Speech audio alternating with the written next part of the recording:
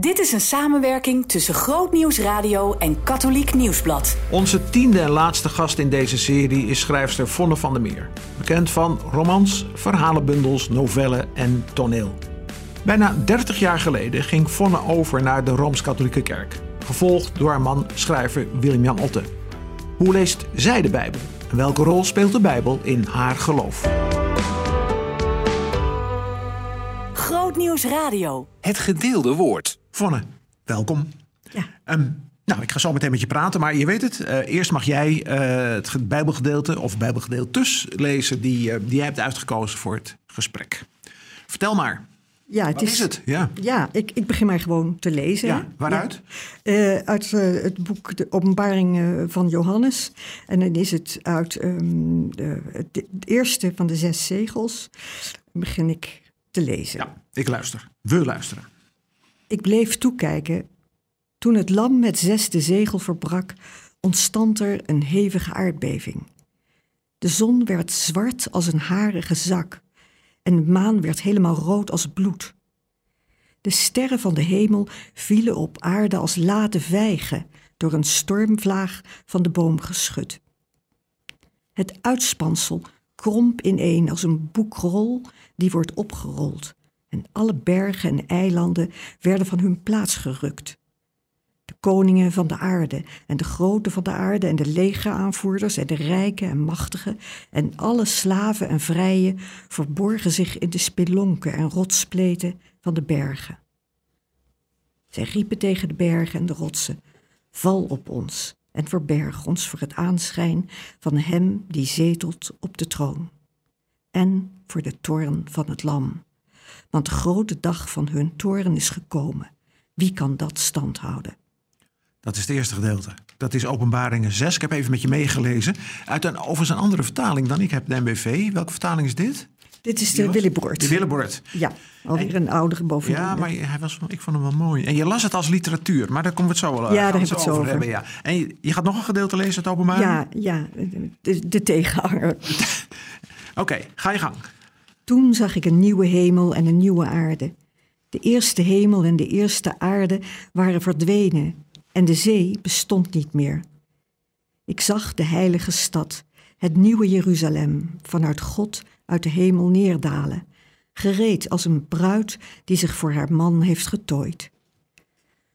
Toen hoorde ik een luide stem die vanaf de troon riep: dit is de tent van God bij de mensen. Hij zal bij hen wonen.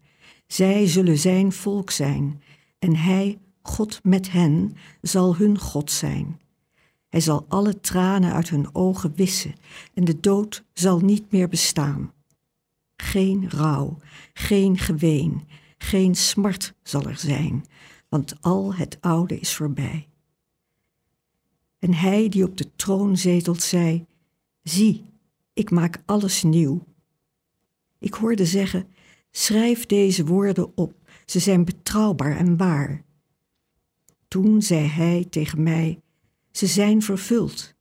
Ik ben de Alfa en de Omega, de oorsprong en het einde.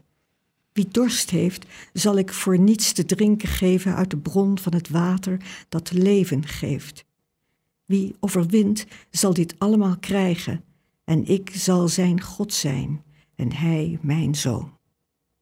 Openbaringen 21, zeg ik maar even voor de mensen die hebben meegeluisterd. Ik heb het snel opgezocht. Openbaringen, dus je hebt een gedeelte gelezen uit Openbaring 6.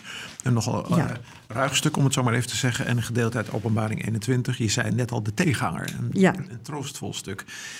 Ja, en de vraag die natuurlijk ons nu allemaal op de lippen brandt is waarom je deze 2 gedeeltes hebt gekozen. Om te beginnen heb ik, toen ik de vraag kreeg of ik hier wilde komen, heel graag dus, wilde ik Openbaringen herlezen. En de reden dat ik dat wilde is dat het eigenlijk een boek is voor mij waar ik altijd langs heen geleefd en gelezen heb. Ja. Ik heb, misschien 1 of 2 keer in mijn hele leven vluchtig doorgelezen. En natuurlijk, want ik ben ook lectrice, lees ik er wel eens iets uit, maar nooit het hele boek. Nee. En de reden waarom ik het wilde, is dat ik er grote moeite mee heb. En met name dan met de beelden die erin staan. En ik dacht, de manier om te ontdekken wat dat boek is het echt een keer helemaal voorbereiden. Daarom zit ik met jou. En we hebben maar 40 minuten, want ik denk dat jij daar heel veel over te vertellen hebt. Maar het was dus niet zozeer dat het me aantrok, als wel dat het me afstoot. En dat heeft te maken met de veelheid aan beelden, met de chaos, met de dieren die je niet kunt plaatsen. Heb nooit in Artis gezien, een springhaan met een paardenhoofd en wat al niet. Dus ik dacht, maar ga het nou maar eens goed lezen. En zoals met veel dingen, als je het leest en herleest, dan openbaart het zich pas. Want dat heb je gedaan. Je hebt het nauwkeurig en zorgvuldig bij het gaan lezen. Ja, en ook wel commentaren. En eromheen gaan lezen. Dus. Eromheen gaan lezen. En het belangrijkste is eigenlijk voor mij, wat ik weer ontdekte, is hoeveel meer je leest als je hardop gaat lezen. Ja. Dus dat ben ik dat heb je ook gedaan, ja. Want ik vond namelijk dat je het heel mooi las. Je las het alsof het literatuur was. En je las ook alsof het voor jou, laat ik zeggen, bekende teksten waren. Zo klonk het ook. Ja, ik heb dit wel een beetje geoefend. Ik oefen altijd wat ik moet lezen. Dat vind ik wel je plicht. Ja. En, want had je die afkeer vanwege de veelheid aan beelden? Hè? Dus zoals je dat schreef? Of had je ook afkeer vanwege de boodschap die in dat boek zit? Ja, het geweld. Al die aardbevingen en alles. Ik bedoel, je kunt je niet voorstellen of het gebeurt aan geweld, aan gewelddadigheid. Ja. Maar wat er ook speelt, is dat sinds 2 jaar je dit woord apocalyps, ik hoorde dat vroeger nooit. Ik bedoel, in niet-christelijke kringen hoor je het nooit. Behalve dat er een jaren 60 een film was, Apocalypse Now. Ja. Hè? En het komt wel eens voorbij als mensen zeggen, apocalyptisch. En sinds 2 jaar, met eerst de pandemie en de klimaatproblemen die natuurlijk verhevigd. Ze hebben voorgedaan de laatste jaren, droogte, inderdaad ook aardbevingen de laatste tijd weer. Dus al die opeenstapeling van problemen, van geweld ook in de natuur, viel dat woord steeds vaker. In de afgelopen zomer met die droogte, apocalyptische droogte. Ja. Dus dat verplichtte me ook wel dat ik dacht van, het woord, maar nu... Nog een boek ergens. Ik heb nog een boek ergens. Daar staat er iets over in. Ja, misschien word ik daar iets wijzer. Ja. Ik kom uit een traditie, en daar gaat het in deze serie natuurlijk ook een beetje over, waar we natuurlijk veel uit de Bijbel lazen en er veel gepreekt werd. Maar in mijn deel dan van de traditie, waar ook veel uit Openbaringen werd gepreekt. Toch wel, ja. Ja, toch wel. Ja. En dan was het, laten we zeggen, in de wat reformatorische setting. Want je hebt natuurlijk de evangelische setting, waarin als het ware de openbaring als een soort scenario wordt gezien voor allerlei dingen die zich gaan ontwikkelen of hebben ontwikkeld of gaan ontwikkelen. In Amerika is die 10-delige serie verschenen over alles wat er staat te gebeuren op het gebied van apocalyps. Eerst even de vraag, ben jij in de tijd dat je naar de kerk ging, dat is inmiddels 20 jaar ruim, hè? Ja, 94 jaar, wel bijna wat 30 jaar. Bijna 30 jaar. Ja. Die uitgeven in je boekje, dat maar even veranderd. Maar bijna 30 jaar. Heb jij veel over de openbaringen gehoord? Die serie, die 10-delige serie van Amerika, Left Behind. Hè? En die heeft ontzettend veel invloed gehad op het fundamentalistische evangelische denken in Amerika. Ja. Als scenario's. Maar goed, even naar jou toe. Nee. Ik heb er nooit in veel... de lezing niet? Nee. Ja, wel als het maar niet dat er nou zo... en zeker niet in de zin van dit is wat er gaat gebeuren. Niet. Dat ken ik helemaal niet. Maar ik weet dat het bestaat. En ik weet ook dat er vaak in andere stromingen van het christendom ook wel mee gedreigd wordt. Hè? Of althans niet zozeer gedreigd als wel dit is het onheil wat ons te wachten staat. Ja, als je die Left Behind-serie leest, die 10 delen, dan zit daar heel veel dreiging in. Ja. Ik bedoel, een deel van ons wordt gered, om het zo maar even te zeggen. Ja. De rapture, de opname. En dan zijn er allerlei scenario's. Gebeurt dat voor of na de grote verdrukking? Maar er zit in dat evangelisch fundamentele denken, zonder dat ik het negatief formuleer hoor, er er zit iets van dreiging in. Ja. Er komt iets doemachtigs over ons. Ja, ik denk dat dat ook precies is dat het me niet totaal niet aantrok. Omdat je kunt dat allemaal wel lezen en weten, maar dan dat je denkt, wat moet ik daarmee? Wat als ik het toch niet kan afwenden? Ja. En een manier van lezen ook is omdat dat grote kosmische wat zich afspeelt, om dat te vertalen. Nou ja, maar wat betekent dat voor één mens? Er zit bijvoorbeeld een heel groot deel van het boek, het eerste deel is de brieven aan de steden, aan Efeze. De zeven brieven, Sardes, Philadelphia, et cetera. Ja. En als je dat kun je lezen, nou oké, dat zijn brieven aan de gemeente, vermaningen. Maar als je het eens uitsplitst, dan zie je dat iedere gemeente krijgt iets anders te horen. De ene keer is het, jullie zijn wel zo nu en dan aan het verloochenen. De andere gemeente, jullie doen het heel goed, maar je moet wel uitkijken want er zijn sommige mensen die zich met sectes bezighouden. Nicolaïten. Ja, precies. Nicolaïten, daar heb ik ook nog nooit van gehoord.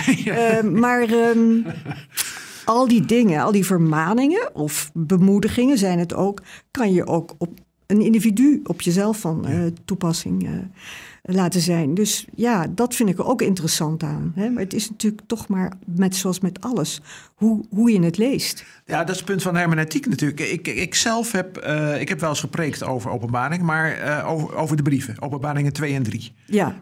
Verder ben ik nooit gekomen. Nee, en waarom niet? Waarom waag jij daar dan niet aan? Ik ben nooit verder gekomen, ik beken het. Ik ben nooit verder gekomen in Openbaringen 3. De laatste brief waar ik over preekte was de brief van Pergamum. Omdat ik vanaf Openbaringen 4 het niet wist. Nee. Ik dacht, net als jij, wat staat hier? En dan, wat moet ik ermee? En dan, als prediker, wat zou mijn boodschap aan de gemeente zijn? Aan de mensen zijn? Ja. Nou zijn er, dus zeg ik even tegen de mensen die nu naar de podcast luisteren. Dit duurt 1 minuut hoor. Er zijn 4 wegen om openbaringen te begrijpen. De eerste is, het is geschreven voor de tijd van toen. Hè, voor de mensen die toen in de verdrukking leefden, het Romeinse Rijk. En dit is troost voor de mensen toen. De tweede uitleg is helemaal de andere kant op. Het is een soort scenario voor de toekomst die nog te wachten staat. Mm-hmm. Dat is de hele andere kant. De derde is, het is een verhaal niet alleen voor de mensen toen, maar eigenlijk voor de hele geschiedenis door. Dus op het moment dat je het over Hitler hebt en Stalin, kan je die er ook in lezen als het ware. En de vierde is dat het eigenlijk gaat over jouw hele persoonlijke leven. Maar dat vind ik een wat lastige hermeneutiek. En dan was er nog een vijfde en dat ben ik weer vergeten. En ik heb jaren gedacht, het is een boek primair voor de mensen van toen. Want wat hebben die eraan in dat Romeinse Rijk? De vervolgde christenen in het Romeinse Rijk. Wat hebben die eraan dat er een soort eindtijdscenario wordt geschreven voor het jaar 2000 of 3000? Ja. Dus de functie van het boek is primair voor hen geweest. En dan is de vraag, als je nou denkt het is primair voor hen geweest, wat is dan nog de rest van het boek? De rest in de zin van de waarde, de restwaarde voor ons in deze tijd. En dat vind ik een lastige. Bijvoorbeeld wat jij las over Openbaringen 6, die vreselijke tekst. Die prachtige tekst met die harige zak. Ja, ik heb hem puur gelezen. Ja. Omdat ik dacht, als ik ga zeggen wat dan beelden, ik er bijna grotesk aan vind. En het is ook een beetje je smaak. Hè? Ik ben ook niet een enorme fan van Dali bijvoorbeeld. Hè? Nee. Meer van Vermeer en Rembrandt dan van Dali. De lieflijke beelden. Ja, precies. Of in ieder geval de nuances en de lichtval. En nu kom je inderdaad met sprinkhanen, met paardenhoven. En dat is dan nog een leuk. Ja. Dus ik dacht, als we het daarover gaan hebben, dat ik daar dus niet zoveel mee heb met dat soort beelden. Waar heb ik dan wel mee? Nou, die harige zak. En die late vijgen. En dat vind ik ook zo'n prachtige nuance. Dat het late vijgen zijn die uit de boom geschud kunnen worden. Ja. En daar verraadt zich natuurlijk wel een groot schrijver. Dat kan niet anders. Ja, en dan zie je dat, en dat stukje heb jij gekozen ook, uit Openbaring 21, ik zag een nieuwe hemel en een nieuwe aarde. Ja. Dan zie je dat er soms een beetje aan, ik zeg het wat oneerbiedig, aan cherrypicking wordt gedaan. Dus dat preken wel gaan over bijvoorbeeld Openbaring 21. De nieuwe hemel, de nieuwe aarde, geen pijn, geen verdriet. Dat wel. Ja. En dan wordt dat gezegd, dat is dus dat komt nog voor ons. Ja. Dus dan wordt die uit zijn historische context gehaald en dan wordt het verplaatst naar de toekomst. Maar andere gedeelten uit de Openbaringen dan weer niet. Nee. Waardoor het voor mij, dat zeg ik maar even, je vroeg aan mij, voor mij heel moeilijk is om uit deze brief te preken of te lezen. Nou, lezen wel, maar preken. Dit boek vooral, dit boek. De Openbaring. Omdat je dan denkt, het gevaar is heel groot dat je aan cherrypicking gaat. Ja, dat je de leuke stukjes, dan zeg ik het heel plat, je haalt de leuke stukjes eruit. Ja. En die akelige stukjes, die laat je maar even liggen. Is dat eerlijk? Vind ik naar mezelf dat ben ik helemaal met je eens. Maar dat van die tranen wissen, dan moeten er wel eerst tranen zijn. Hè? Dus dat laatste wat ik voor je las van in 21. De nieuwe dag en het nieuwe... ik kan het even niet meer citeren, maar... Hij zal alle tranen uit hun ogen wissen, staat. Ja, een nieuwe hemel en een nieuwe aarde, ik denk dat als je nu in Kiev woont, dat het idee dat er een nieuwe aarde en een nieuwe hemel heel direct en concreet is. Ja. En meer beelden die erin staan. Dus ik kan me voorstellen dat je niet, ook al zou je 3 uur de tijd hebben, over het hele boek Openbaring gaat preken. Dat kan ik me voorstellen. Omdat er ook zo heel veel symboliek bij komt kijken. Met de 4 ruiters en de dit en de 7 dat. En moet je dat dan allemaal gaan uitleggen? Moet je dat dan allemaal... Er zijn prekenseries. Ik heb dit gesprek voorbereid met jou. Ja, omdat ik ook geen expert ook niet een expert ben in openbaring. Juist, ik heb het ook laten liggen natuurlijk. Vanaf hoofdstuk 4. Dus ik heb naar wat prekenseries zitten kijken. Er zijn 10, 20, 30 preken over openbaringen. Ja. Die zijn er wel. Ja. En wat viel je dan daar bijvoorbeeld in op? Ik wil niet zeggen, hoe lossen zij dat op? Maar daar hebben ze dus waarschijnlijk veel tijd voor nodig. Maar... Ja. Nou, wat ik dan zie is dat men heel sterk, en dat is terecht hoor, terugverwijst naar profetie uit het Oude Testament. Daniël en Ezechiël. Moeilijke boeken voor ons, hè? Ja. En B, dat je het gevaar loopt, vind ik als voorganger, ook in die series die ik zag, dat je dus inderdaad een klein beetje een cherrypicking gaat doen. Dat je als het ware de mooie elementen eruit haalt en andere... Als een soort bordje, ik begrijp dat wel, als een bordje naast je bord neerlegt. Omdat je denkt, dit bordje, dat is te hard, daar kan ik niks mee. Maar dat doe je ook als je een psalm uit je hoofd leert. Ja? Ik bedoel, is het 109? 139. Ja, en dat begint allemaal heel van, je ziet mij overal. Hè, en dan op een gegeven moment op het eind is het dan toch heel gewelddadig. En dan zou ik niet haten, heren die u haten? Ja, precies, maar... Als je dat bijvoorbeeld uit je hoofd... Ik ken 2 psalmen uit mijn hoofd. En dit is er 1 van. Dan denk ik, waarom zou ik altijd die haat in mijn hoofd halen? Ik leer het ook uit mijn hoofd om er troost van te hebben. En om soms kan het heel fijn zijn om de zinnen van een ander in je hoofd te hebben, om je eigen stormachtige gedachten een beetje tot bedaren te brengen. En waarom zou ik dat haatstukje er dan aan vastplakken? Dus in die zin is er niks mis met cherrypicking. Maar wel natuurlijk, als je niet anders... Als je wij spreken 60% van de tekst niet doet... en dan zeggen, we hebben geweldig uit Openbaringen gelezen. We zijn toch goed bezig met dit moeilijke boek. Het is niet meer zo moeilijk. Of als je hem, laten we zeggen... dat verwijt ik niemand hoor... maar eenzijdig uitlegt... dat je het al slechts als troost... en het oordeel, bedreiging... die er in dat boek ook heel erg zitten. Als je die weglaat, dan is de vraag, ben je dan eerlijk bezig? Dat geldt voor veel preken natuurlijk over heel de Bijbel. Je kan op psalm alleen maar mooie psalmen zoeken... en niet psalm 139 het slot. Zou ik niet haten, Heer, die u haten?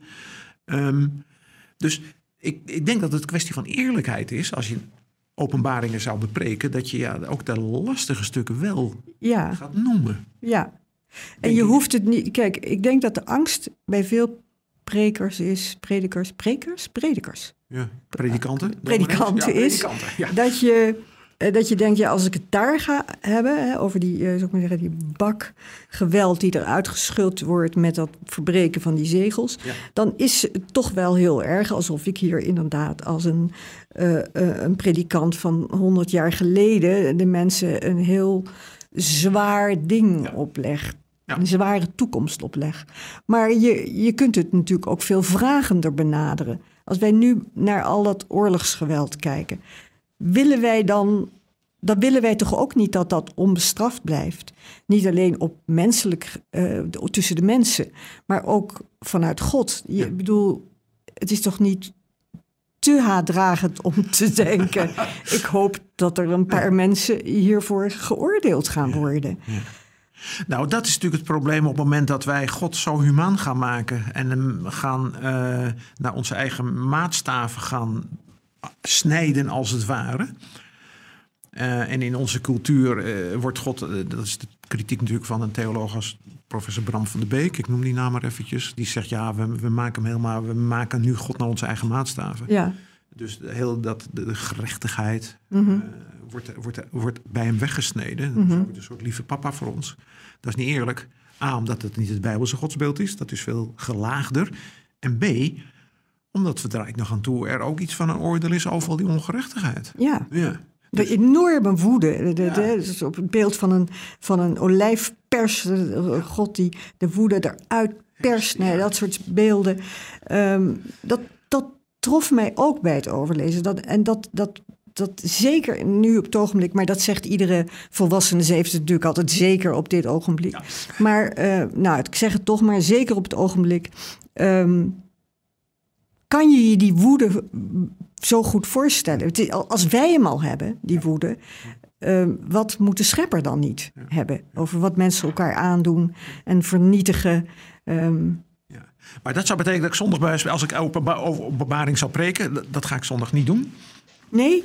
Nou, dan zou ik bij wijze van spreken inderdaad iets van de boze stukken eruit moeten halen. Die je graag dan wat naast je neerlegt, maar waarvan jij nu zegt, en laten we die maar eens naar voren halen. Ja, wel belangrijk. Ja. Ik denk dat er steeds meer woede is over van alles. En die is vaak terecht, vind ik. Nogmaals, waarom zou God die dan niet hebben? Maar misschien is het ook niet voor niks dat ik deze tekst uitkies. Misschien willen mensen ook wel steeds meer over die woede horen en over die woede lezen. En weer iets teruggaan naar die woede. Maar dit keer zonder dat je zelf nou enorm bang wordt gemaakt. Ja, maar ik wil niet bang worden gemaakt. Nee, maar kan je jezelf buitensluiten als het gaat over het oordeel van God? Wel, je kan jezelf niet buitensluiten van het oordeel, denk ik. Maar je kan je wel bewust zijn dat je niet... ik denk niet dat je een beter mens wordt door je voortdurend een woedende, dreigende, oordelende God voor te stellen. Nee. Ik denk dat je daar weer een heel benauwd en benard mens van wordt. Maar dat hoeft niet, zeg ik dan maar even als protestant en katholiek ook. Dat hoeft natuurlijk niet vanwege de enorme genade die er in het woord zit. Ja, want het hele boek gaat niet zozeer over een straf, maar toch over een zuivering. Ja. Het gaat, die mensen worden gestraft die God nog steeds niet erkennen, al staat hij vlak voor hun neus. Het gaat niet over een tekortkomingje hier en daar. Nee. Ja. Maar het gaat ook wel over, als ik dat akelige woord er ook maar even mag gebruiken, over eeuwig oordeel, ook in openbaringen, over mensen. Ja, wat is het eeuwig oordeel dan, volgens jou? Dat mensen eeuwig, en dan is eeuwig maar eventjes nu ons begrip. Je kan ook eeuwig gaan vertalen in Griekse termen, namelijk dat iets is van een kwaliteit en niet van een tijd. Dat denk ik ook, dat denk jij? Ja, ik bedoel, je kunt je eeuwig niet voorstellen. Ja, precies, nee. Dus eeuwig is veel meer een kwalitatief begrip dan een kwantitatief begrip. Namelijk waar altijd spottend wordt gezegd, ik ga toch niet eeuwig lang in de hemel op een harpje zitten spelen. Nee. Dat is buitengewoon vervelend en boring. Maar eeuwig oordeel heeft er wel iets van een oordeel wat misschien wel definitief is. In openbaringen. Ja, maar is niet. Ik zit te denken dat ik altijd, als mensen het over eeuwigheid hebben, dan denk ik, misschien is eeuwigheid wel een paar seconden waarin alles je duidelijk wordt. En dus als je zegt, er ligt een eeuwigheid voor je, misschien is het dan zo dat je alle dingen die je in je leven niet begrepen hebt. En ik heb bijvoorbeeld altijd veel vragen over de verschillen in de religies. En hoe zit dat dan allemaal? Dat al die vragen, dus filosofisch gebied, maar ook in je eigen leven en dat van je dierbaren. Dat je dat zou zien ineens, dat je dat beantwoordt. En dat kan dan lijken als eeuwigheid. Dat is zo groot. Ja. Dat is eeuwigheid voor mij. Maar misschien geldt het negatieve ook. Dat als je dan de confrontatie van dat heb je allemaal fout. Ik heb het niet over een foutje, maar dat zijn je grote, zware tekortkomingen en zondes. Ja, dat hetzelfde effect heeft. Een eeuwig lijken. Ja. Mag ik het gesprek gaan verbreden? Vind je dat goed? Nog breder. Ja, oké. Nee, ietsje. Nee, we zijn nu 25 minuten. Ik kijk even op het klokje. Even een slokje thee, neem heerlijk aan het praten over het boek Openbaring. Maar je liet er al iets van blijken. Hoe lees je, dan toch maar even verbreden. Hoe lees jij de Bijbel? Je hebt 2 psalmen uit je hoofd geleerd, 139. En welke is die? De Heer is mijn herder. 23, ja. Dat is altijd zo fijn van Andries, dat je de nummers meteen erbij weet. Ik had Leo Feij hier een aantal weken geleden en hij zei dat ook. Hij zegt, ik wil het hebben over de verloren zoon. Dan roep ik meteen Lucas 15. Ja, dat is ook heel dan zegt hij, hoe weet je dat? Ja, dat is zo vaak lees jij de Bijbel. Dat is het verschil, weet. Dat je weet, dat staat in Lucas 15. Ja. Maar even, dit is weet je ook waar je zoeken mag. Het is ook gewoon handig. Het is even de grap van protestanten weten wat meer dan van de Bijbel dan katholieken. Dat is de vooronderstelling van deze serie. Dus die grap moet ik even maken. Ja, nee. Ja. Nou ja, ik ben ook niet met de Bijbel opgevoed, maar ik ben wel eruit voorgelezen door mijn grootmoeder. Gereformeerde grootmoeder. En zij heeft het wel bij mij wakker gekust, de liefde voor de Bijbel. Maar ik zou liegen als ik zeg dat ik dagelijks in de Bijbel lees. Dat zou ik wel willen, maar dat doe ik niet. Dat nog komt er niet van. Nee. Ik had gedacht dat... Nee. Nu? Nee. Ik lees goed en grondig als ik lectrice ben. Dan lees ik... en waar doe je dat lectrice? Waar doe je dat? In de Sint-Nicolaasbasiliek in Amsterdam. En daarvoor deed ik het in Naarden in de Vituskerk. Ja. Dus ik ben eigenlijk al vanaf het moment dat ik gedoopt werd in 1994... niet lang daarna ben ik al lectrice geworden. Dat vind ik een hele fijne voorbereiding. En sindsdien heb ik ook ontdekt de meerwaarde van het hardop lezen. Ik doe het ook thuis altijd hardop. Dus hardop oefenen. Niet zo van ik ga het nu even lezen en ik zet mijn accentstreepjes en waar ik wil pauzeren. Nee, echt hardop lezen. Ja, maar dat hoorden we net, hè? Toen jij begon 20 minuten geleden met het lezen van die 2 stukken, hoorden wij als luisteraar dat je gewend bent dat hardop te lezen. Ja. Je las het namelijk poëtisch. Je las het prachtig. Ja, maar daaraan gaat vooraf dat ik het oefen, dat ik door het hardop te lezen lees wat ik niet begrijp. Leg eens uit. Nou, alleen al door de zinsbouw. Je gaat door en je denkt, oh nee, maar dat komt er nog achteraan. Dus daar moet ik op aflezen. Dus je begrijpt veel meer als je het hardop leest. En dat is eigenlijk wat ik mezelf ook nu na deze bijeenkomst ga weer zeggen van... Nou ja, je hoeft misschien niet altijd hele stukken... maar lees een stukje uit de Bijbel hardop. Misschien dat ik er dan ook weer meer aan heb. Want de vraag was natuurlijk...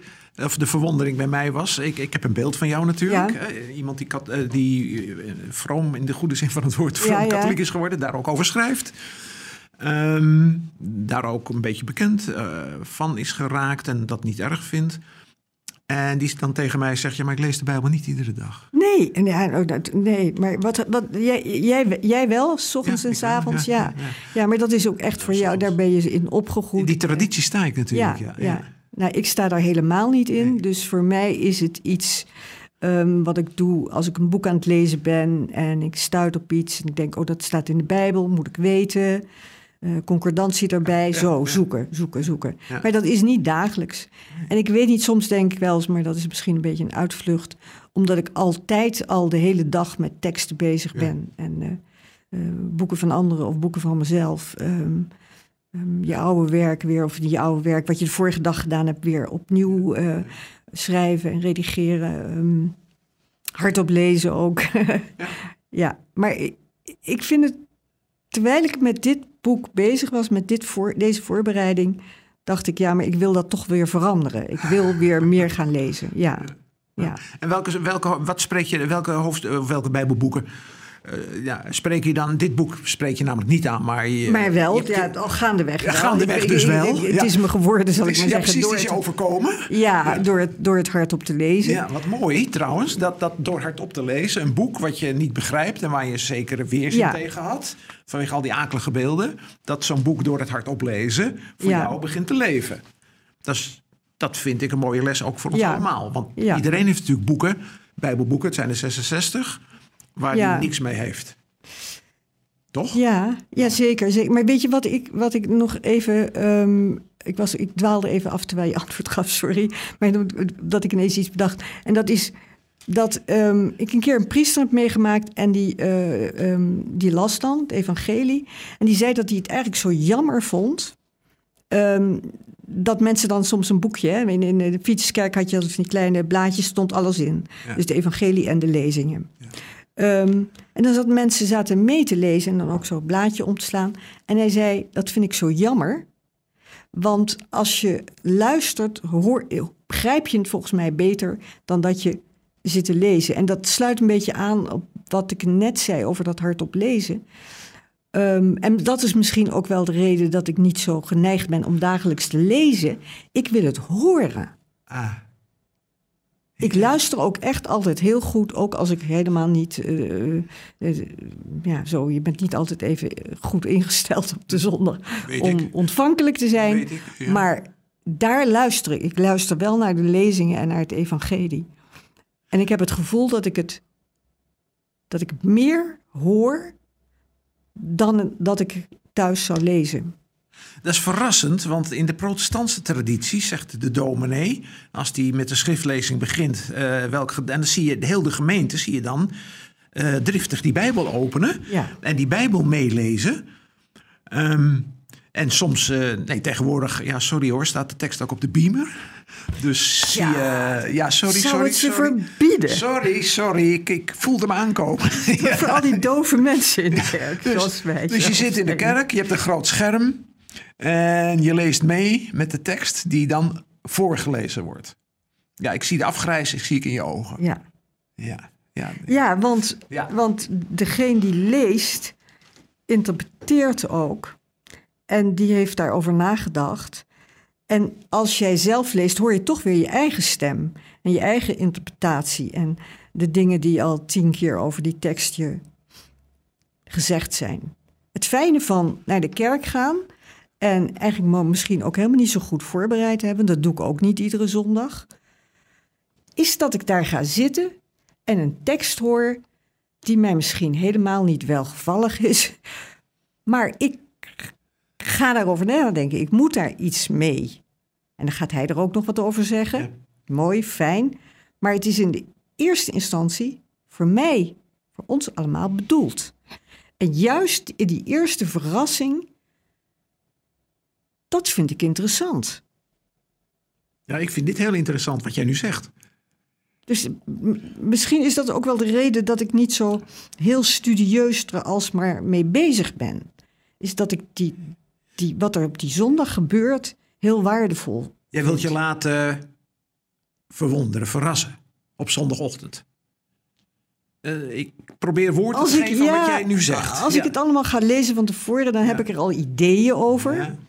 Ja. Dan ga ik ook al bedenken hoe ik eigenlijk vind dat de preek misschien moet zijn. Moet zijn. Of iets over opzoeken. Terwijl als ik echt puur luister... Ja, dat is misschien wel het zuiverste. Misschien ook wel zoals het bedoeld is. Nou, dat denk ik wel, omdat, laten we kijken naar de brieven van Paulus. Die waren natuurlijk bedoeld, dat schrijft hij dan ook, om voorgelezen te worden in de gemeentes. Ja, logisch ook, omdat de meeste mensen waren natuurlijk analfabeet. Dus die konden helemaal niet lezen. Dus hij zegt ook in die Romeinenbrief tegen Febe, die zijn bode is dan... lees hem voor aan de gemeentes. Of die rondzendbrieven van Paulus, die moesten voorgelezen worden in Turkije dan... en in Griekenland, in de gemeentes... voor mensen die inderdaad het nog nooit hadden gelezen... B, die niet konden lezen, althans de meeste... en C, die tekst als het ware over zich heen kregen. Ja. Dus wat dat betreft is het wel een mooi beeld wat je gebruikt. Ja. Een mooie werkelijkheid. Ja. Ik lees die brieven zelf natuurlijk ook vaak als ik lectrice ben. En dan heb ik altijd de neiging, als ik dan eerst een stuk uit het Oude Testament heb gelezen, wat zo verhalend is. Hè, dus dat spreekt mij sowieso altijd heel erg aan. Maar dan zit ik soms nog in die dramatische opbouw van die komt en die zegt dat en toen. En ja, ik probeer de mensen er toch echt altijd wel heel erg bij te houden in die grote kerk. En dan begin ik Paulus, hè, even een psalm wordt gezongen tussendoor. En dan Paulus. Sorry Paulus, daar komt hij. Maar dan heb ik me echt moeten aanwennen om dat wat strakker te lezen. Echt als een brief. Ja, ik had eerst een begin neiging om inderdaad ook zo van een beetje zo op de sprookjestoon en dan. Maar nee, die moet een beetje strakker erin. Daar ben je met me eens. Ben ik helemaal met je eens. Ja. Ja. Hoewel ik preek de laatste tijd uit 1 Thessalonicenzen 3. En daar ben ik ben 71 en ik ken de Bijbel tamelijk goed. En dan word je altijd weer, in dit geval word ik weer verrast. In dit geval door 1 Thessalonicenzen 3, waar Paulus zo ongelooflijk veel compassie heeft met de gemeente van Thessalonica. Dat hij schrijft, ik was als een voedster voor jullie en jullie zijn mijn kinderen. En dan denk ik, oh Paulus, dat ben jij ook. Je bent niet de dogmaticus van de 13 brieven. Ik lees die brieven heel graag. En je vroeg, wat lees je dan graag? Dat zeker, ja. Heel erg graag de brieven, ja. En er zit zoveel liefde en gevoel, terwijl we van Paulus natuurlijk een beetje de strenge man hebben gemaakt. Ja. Nee, maar ik bedoel ook dat je als je die aanheffen leest, dat je het echt als een brief ietsje zakelijker. Dit is een zakelijke brief van Paulus nu aan de gemeente van. Mededelingen en jullie moeten dit en dat niet. Maar ik ben het helemaal met eens. Het is veel kantiger en ook inderdaad veel gevoelsrijker dan het cliché over hem. Ja, dan zie je dus dat ik... Ja, ik wil mezelf niet als voorbeeld maken, helemaal juist niet. Maar dat ik dan toch weer verrast ben, na zoveel jaren studie, door een paar teksten, dus in dit geval 1 Thessalonicenzen 3 en 2. Dan laat ik me toch weer verrassen door deze kant van Paulus. Ja. En dat vind ik het mooie van de Bijbel. Je hebt hem niet in je zak. Nee, en dat zal ook wel nooit komen. Nee, precies. Nee. Of er komt weer een nieuwe vertaling, waardoor je woorden anders leest, ja. Die vooronderstelling van ons, dus een beetje speels. De vooronderstelling van deze serie. Je bent dan de 10e, dus ik heb hem aardig kunnen toetsen. Ja. Bij de vorige 9 gasten. Van katholieken lezen de Bijbel niet. Dat is niet waar, denk ik. Ik bedoel, die 9 gasten hebben mij verteld dat dat helemaal niet waar is. Ook door hun eigen privé. Nou, ik hoor het bij jou, hoor ik het nu ook. Je bent eigenlijk de eerste die nu zegt dat je niet iedere dag hebt. Nou, de andere konden niet, geloof ik, helemaal beleiden. Dat is eerlijk. Nee. Het is wel moeilijk, hoor. Als je tegenover jou zit en je weet hoe jouw praktijk is, om dan te zeggen, nee. Maar misschien klopt die theorie van mij wel toch dat er mensen zijn, en tot die mensen behoor ik, die het gewoon graag horen. Nou, dat vind ik het nieuwe van nummer 10 dan. Ja. Van deze uitzending. Je zegt, ik vind dat horen zo belangrijk. Het voorlezen vind ik, het poëtisch voorlezen. Althans, van dingen uit het Oude Testament. En het wat strakker voorlezen. Voor bijvoorbeeld van een brief van Paulus. Ja, en het ook misschien juist het niet voorbereid zijn en dan horen. Het is toch wat ik vaak heb. Dat ik zeg, toevallige ontmoetingen zijn de mooiste. En dat is het ook als je een stuk even van het evangelie hoort. En je hoort dat zo ineens en je wist niet wat er zou komen. En het blijkt deze te zijn. Je bent schrijfster en volgens de uitgever van het boek Gesprek op Maandag heb je al meer dan 20 boeken geschreven. Volgens mij zijn het er meer. Is die uitgever nog op bescheiden geweest? Nee, moet niet overdrijven. Nee. Ja. En volgens hem was je 20 jaar geleden gedoopt. En we zijn het inmiddels, ik heb even zitten rekenen, nu 29 jaar? Ja, nee, maar toen ik de gesprekken opnam met die priester. Toen was het zover. Toch even voor de mensen die niet al je boeken kennen. Welke rol speelt de Bijbel in jouw werk? Nou, als ik een beeld, een vergelijking kan opschrijven die bijbels is, dan zal ik het niet laten. Nee, welke rol speelt het? Nee, maar is er een onderliggend thema? Je hebt een keer een boek geschreven over het feit dat op het moment dat ik opsta en ruzie maak met mijn vrouw, wat ik overigens nooit doe, maar dat de hele dag door uiteindelijk een moord tot gevolg heeft. Ja, dus, het doorgeven van ergernis en kwaad. En, dat soort Nou ja, ik weet niet of dat bijbels is. Nee. Ik denk dat nee, dat is maar niet zit bij jou, je hebt een keer een boek geschreven over Winter in Klosterhuis. Dat gaat dan over euthanasie. Ja. Nou, daar zitten duidelijk thema's in waarvan ik denk, misschien zijn ze niet bijbels, maar ze zijn wel gebaseerd op een zekere ethiek. Ja, dat is wel altijd zo geweest. Ja. Ook voordat ik me liet dopen, was dat al zo. Ja. En dat is niet per se een christelijke ethiek. Ik vraag het maar. Ja, dat weet ik niet. Dat durf ik niet zo te zeggen. Maar het is wel zo dat ik dat in de loop der jaren, alles wat belangrijk is, komt in je werk terecht. Dus daardoor is gebed, een bijbelverhaal wat me aanspreekt, bijvoorbeeld de verloren zoon. Ja, dat zal op een gegeven moment ergens in een boek terechtkomen. Want jij laat mensen af en toe bidden in jouw boek. Ja, absoluut. Ja. Altijd wel een keer. Ja. Het zit geen programma achter dat ik ook begin te schrijven en 1 van de 4 personages moet christelijk zijn of moet een bidder zijn of een bijbellezer. Maar als het, laat ik het zo zeggen, mijn personages staan er open voor. En ik ga ze niet dwingen in die hoek. Maar als het kan, als ik een kans zie om iemand... je hebt die keuze, hè? Ik ben nu ook weer met een boek bezig. Dan denk ik, bid ze nu of bid ze niet? En als ik vind dat het kan bij dit personage, dan doe ik dat. Ja. Want het zijn geen missionaire boeken. Of zijn het juist wel missionaire boeken? Omdat ze juist op een onbedacht moment, zoals je net zegt, zo'n personage opeens wel of niet gaat bidden. Nou, als het zo uitpakt dat mensen, bijvoorbeeld, ik weet nog wel een keer een redacteur die zei, en toen las ik ineens in een boek van jou het volledige Onze Vader, en dat hem dat zoveel deed. Omdat hij die tekst blijkbaar niet dagelijks of wekelijks of maandelijks hoorde. Nou, dat vind ik wel heel fijn, dat zo'n tekst, die voor ons zo belangrijk is, iemand verrast en raakt en ontroert. Maar ik doe dat natuurlijk niet met opzet. Want voor hetzelfde geld gaat het iemand enorm irriteren. Dus ik weet het niet. Dus in die zin, een missionair is een zwaar woord, hoor. Ja. Ik wilde het eigenlijk niet gebruiken, maar ik dacht, ik heb even geen ander woord ervoor. Ja. Hoe zou je het zelf willen omschrijven? Ja, ik stel me... Ik vind dat een lastige vraag. Want dat weet ik van je. Ja, nee, omdat je niet gaat zitten schrijven met wat wil ik bereiken of wat wil ik dat mensen voelen bij dit boek. Dat wil je allemaal niet. Dat kun je ook niet. Nee.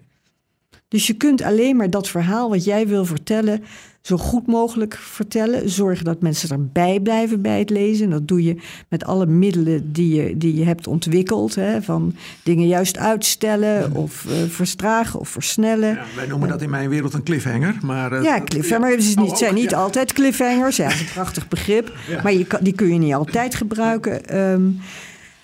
Daar ben je mee bezig. En het verhaal vertellen dat voor jou belangrijk is. Maar dat is niet iedere keer hetzelfde verhaal. Nee. We zijn bijna klaar. En we zijn helemaal niet klaar. Maar de tijd gaat, het vliegt. Laat ik het zo maar formuleren. We zitten al op 42 minuten. Ja. Kan jij omschrijven, maar dat is een protestantse vraag, hoor. Wat zeg ik? Het is een wat evangelische vraag. Maar ik stel hem gewoon.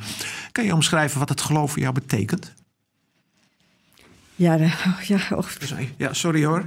Ja, evangelische vraag. Ja, ik vind dat altijd zo. Kan je tegen mij zeggen waarom je... Want ik wist een beetje dat je zo zou reageren. Waarom je... Ik heb het altijd zo gevoel dat ik het meteen zo goed... ook omdat we niet gewoon tegenover elkaar zitten... of dat ik het zo goed moet beantwoorden. En dan staat mezelf al zo tegen. Voor mij is het heel belangrijk. En ik kan mezelf niet meer zo goed voorstellen zonder geloof en zonder godsvertrouwen. En dat zit dan volgens mij in het woord vertrouwen. Ja. Er is misschien nogal veel reden in de wereld om niet te vertrouwen. Nee. Maar ik kies er wel om wel te vertrouwen, omdat ik geloof dat dat terecht is om dat vertrouwen. Ja. hebben. Het is het kernwoord in het Nieuwe Testament. Hè? Het pistis, het Griekse woord, dat is door Luther vertaald met glauben, met geloof. Ja. En dat is daardoor zo in onze vertaling geraakt.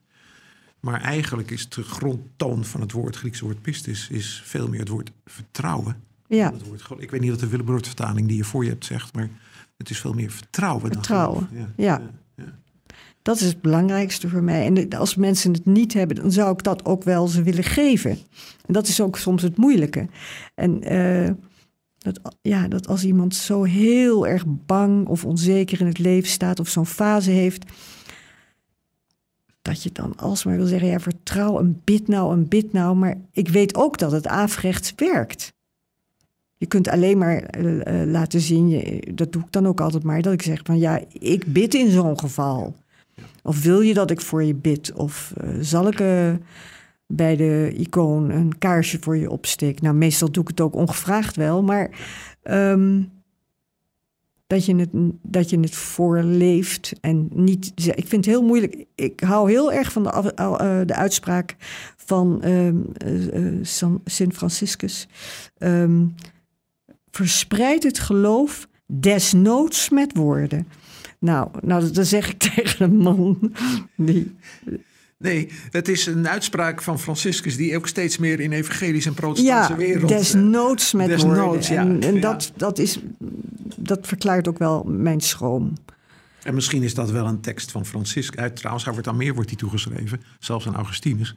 Maar het is misschien wel een tekst voor deze tijd. Omdat we hebben nu natuurlijk een traditie achter ons in de kerkenbreed, hè? Ja. Die niet al te positief is. Dus dat we het misschien meer kunnen laten zien dan dat we nu veel woorden gaan spreken. Ja. Dus in die zin is het denk ik ook wel een tekst voor deze tijd. Ja. Nou, laten we daar dan maar mee stoppen met deze tekst. Ja, okay. Want dan gaan we er weer woorden aan geven. Ja. Ik las met je, want dat vind ik toch wel belangrijk. Jij las met ons Openbaringen 6 gedeelte en Openbaringen 21. En ik ga natuurlijk kijken de komende jaren of er van jou, als je de tijd nog gegeven wordt, of er nog een boek uitkomt waarin deze 2 hoofdstukken een rol gaan spelen. Ben benieuwd. Ik ben ook benieuwd. Ja. Dankjewel voor dit hele mooie gesprek. En jij dwong mij weer de afgelopen week om dat boek weer te gaan lezen. Want ook ik was iemand die dacht na Openbaringen 3, dan weet ik het niet meer zo Nee. Dus dank je wel hiervoor. Ja, oké. Ja, bedankt. Voor meer nieuws en verdieping vanuit katholiek perspectief, ga naar kn.nl.